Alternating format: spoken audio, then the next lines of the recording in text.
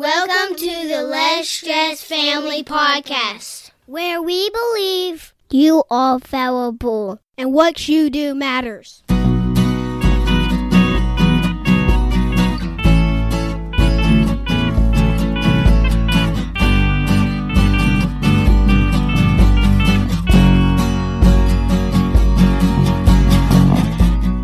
This is episode number 32. I am Justin. And I am Shauna Wood. How are you, honey? I am doing well.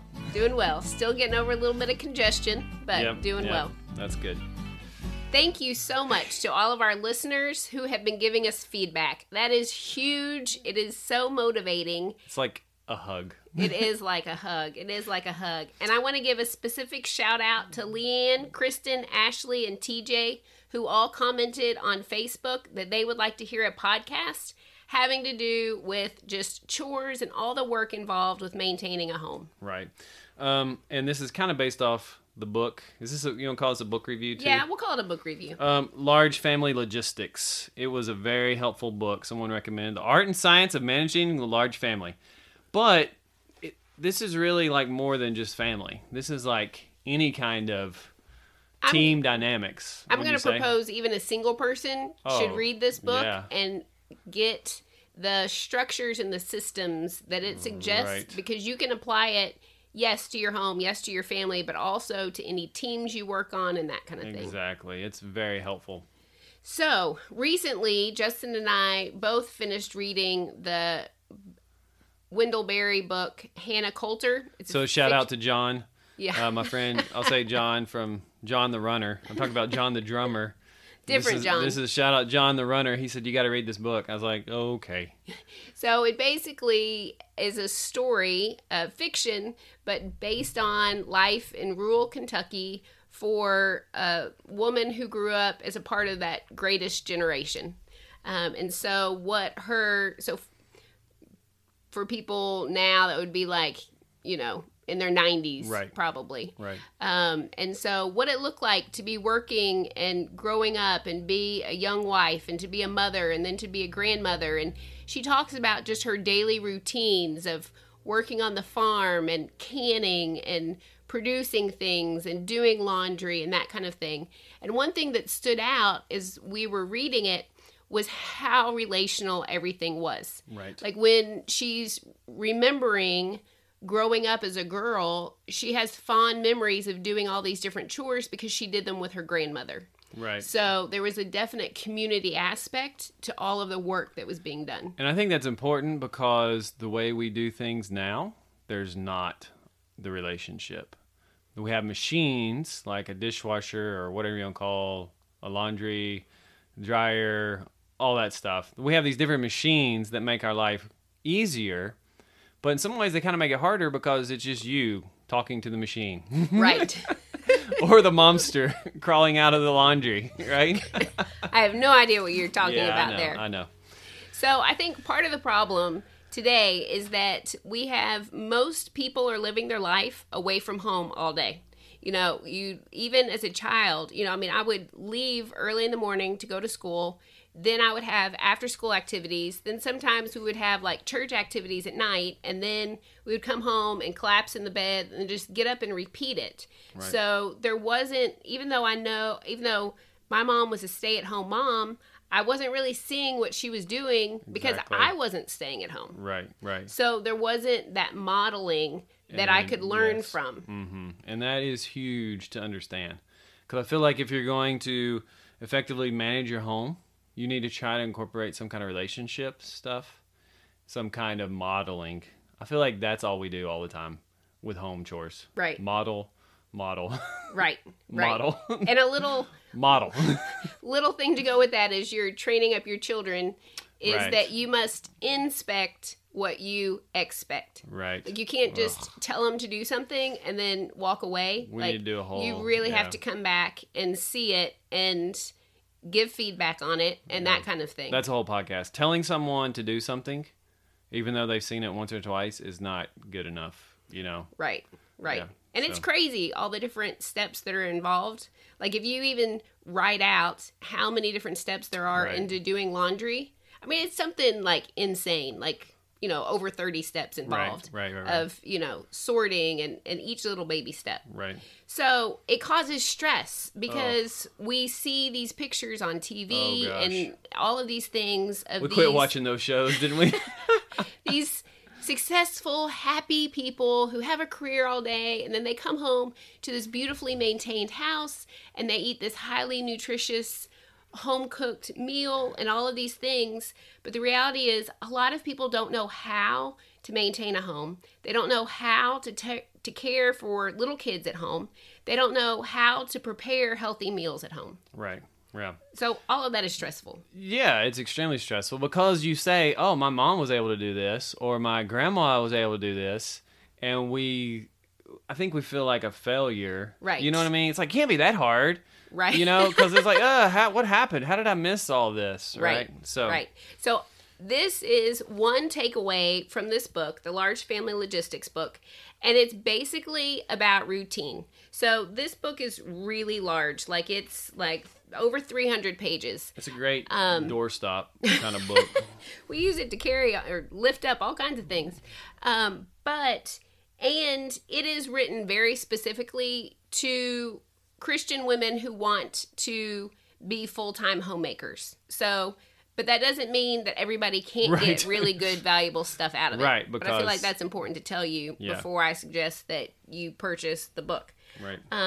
But one thing that I love about it is she talks about structures and routines. So looking at just like our grandmother who would have a day of the week that she always did laundry, that every day of the week you have a particular focus. So even if you're gone working a full-time job, when you come home, you're going to know that whatever segment of time, your hour or 2 hours or whatever it is focused on one thing. So for example, the author of this book breaks down, you have one day for laundry day. You have one day is a kitchen day. So you're focused on, your tasks that could be not only keeping the kitchen clean, but like we do several fermented foods and that kind of thing. That takes some maintenance. So you would do that on a kitchen day. Having an office day. I mean, how many of us have piles of papers, bills, magazines, things that we're going to get back to, all of that. So having an office day. Having a town day that you're trying to consolidate all of your errands so that, that's just nice because that means it implies you have some other days that you're not running errands. Right. If you're focusing them on one day. Right. Having a cleaning day, and that's just like general clutter kind of stuff. And then having a deep cleaning day where you're not going to hit the whole house, but you're going to, maybe 1 week you're going to deep clean the living room. And then another week you're going to deep clean a kid's bedroom. And then another week you're going to deep clean, a bathroom or whatever. Then she offers suggestions to have a gardening day or, some kind of like outside the house maintenance. So that could be, lawn, that could be outside repairs that need to be done, that kind of thing. She suggests everybody follow the biblical pattern of having a day of rest, the Lord's Day. Right. And she throws in a tea party day. Woo-hoo. So just a reminder, like we do need to build in some fun. We've got these really tall expectations for ourselves, but it's important that we create a space to have fun in our lives to make it all worth it. So what we've kind of done is we've taken that structure and we've made it our own, right? We kind of followed those ideas. But we would die if you only had laundry. Well, we would have kids in our underwear, dirty underwear. That was it. They don't have anything else to wear. We do like 3 or 4 loads of laundry a day. Right. And let's just break down what we did is we took that list of things and we broken it down, what I do, right? Right. Because I feel like that was a big shift for me. I was like, I've got to be involved. It was a praise Jesus moment. Or my wife's going to kill my kids. That was what it boiled down to. My wife will kill my children, or I better step up at a whole different level. So I'm in charge of laundry. Right. I'm the laundry Nazi. You and one of our children. Oh, yeah. What I'm saying, but I oversee. This has got to get done. Right. Yeah. And it's a continual battle. Yes. But I took that on to save the life of our children. Yeah. So I wash probably 3 or 4 loads a day of laundry. We have our second son. He is in charge of folding all the laundry. And he distributes it out to different baskets. Yeah, and distributes it out. And then everybody's responsible for taking their laundry and putting it up. Right. And I'm the one who's overseeing all the laundry flow. Yes. Kids lost screen time today because they did not do their laundry right last night. And that's the thing. I sometimes don't do a very good job enforcing it. So then there's like laundry all laying all over the place. You can't tell what's clean or dirty or whatever. Right. And then I become jerk dad. Right. That comes out of the piles of laundry. Laundry has this like effect on people. It does. It really does. So that's what we had to do in our home. Right. For that. Yes. Can I add something else in here? Sure. Okay. So that's just the first segment of structure. Gotcha. Days of the week. Yes. Then the next segment of structure is looking at times of the day. Mm-hmm. And you create routines for what's going to happen at this time every day. Right. Like breakfast is in the morning. Breakfast is in the morning. I know we forget that sometimes. Oh, what do we? I don't know. Didn't see that coming. So, like in our house, we have a routine, and the kids are required to do this routine before they can eat breakfast. But it's tied to breakfast as the trigger. And so meals make really good triggers for us to do these routines. Right. We have another, like at a meal, there are certain routines that happen. Like who is responsible? Everybody's responsible for removing their own dishes. But then we have a child that's responsible, typically one of the younger ones, because it's an easier chore, to wipe off the table. Which means they just take a rag and they just wipe it in the floor. Right. And then like bedtime routines. Like we have certain expectations. You before bed, this is your zone, this is your area. You are responsible for doing this chore. Right. So you're looking at days of the week, but you're also looking at times of the day to set up structures. And then you're looking at what are chores that each family member is capable of doing. Mm-hmm. So that you have a division of labor. Mm-hmm. Yeah. And that is tough. I just need to speak to all the perfectionists out there for just a moment. Let it go. Let it go. If you have people who can duplicate even at a 50% level of how well you would do the job, but you can delegate that to that person, that is a good thing. And then oversee. You oversee and you help train them up, but it's okay. Like realizing with laundry, the laundry gets done and I am not doing it. And that is praise Jesus. Like just pure and simple. But does the laundry look like maybe how I would do the laundry? No, but I was not capable of maintaining with it. That's two men are in charge of the laundry. So, like there's no sorting of colors or anything happening at our house, which I just had to be okay with. Right, but because part of it is our dirty clothes intake system doesn't allow. Now, you get your clothes washed separately. I do. A little bit according to your settings. But when you're not there to supervise me... Things happen. I know. I'm like, oh, this looks a little different than last time it was hanging in my closet.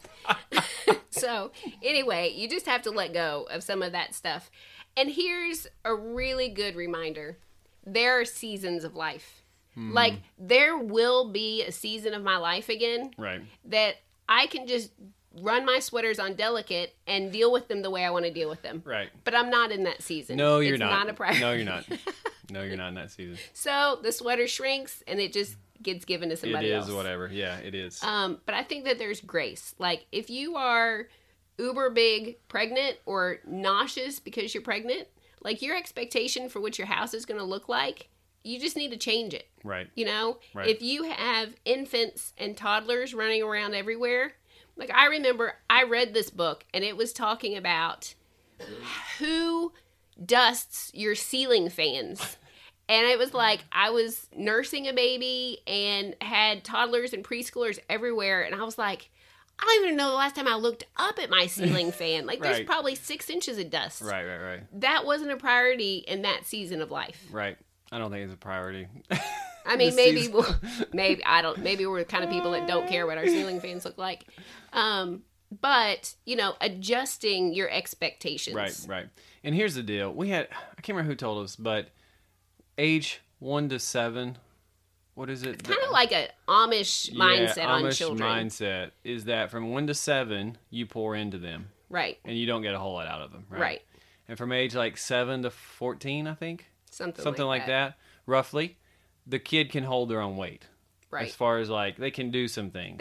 They're helping. They're giving back They're to the family. giving back to the family. And after 14 plus, they're like a producer. Yeah, they're a producer in the family. They are giving to the family. And we have really tried to invest, like our 14-year-old son, our oldest one, and our 12-year-old. I mean, if you put them alone and said, hey, you have to live on your own, they could do it. Oh, yeah. They have cooking skills. They have more cooking skills than I do. Yeah. They can bake. They can cook. They can do all these things. But it's only because we invested all that time in them. Right. Like the relationship. It is really sweet to be in the place where we're getting the fruit from that. Yeah. Because like when we had the stomach bug. Oh, yeah. And Justin and I were both just down. Like it was that terrible place. Like, Lord, you might just need to take me now.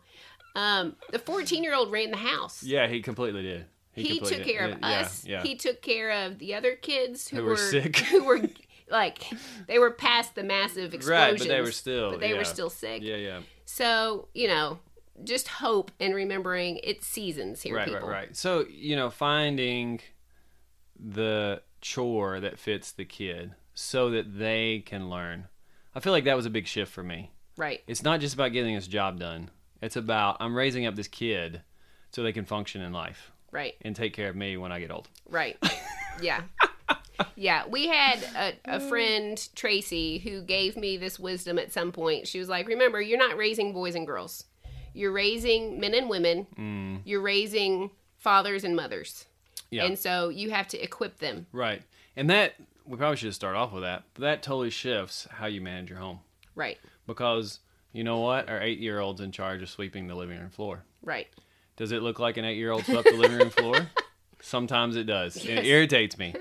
But I realized his failures are because of me. Because I didn't supervise. I didn't check up. Hey, bud, look at this spot. Hey, what about this? That kind of thing. Right. Like he needs that still. Right. Yeah. Very good. And we are going to do another podcast on specifically like motivating your children with chores and how to make that successful. That's a huge, because that's a whole nother huge lesson we've learned. Yeah. So this book is Large Family Logistics: The Art and Science of Managing the Large Family by Kim Brennanman. And we'll put a link in the podcast notes so that you can find that. She does give lots of very specific, helpful hints about how to create these structures and routines for your family. Thank you so much for taking time out to hang out with us. Remember, you are valuable and what you do matters.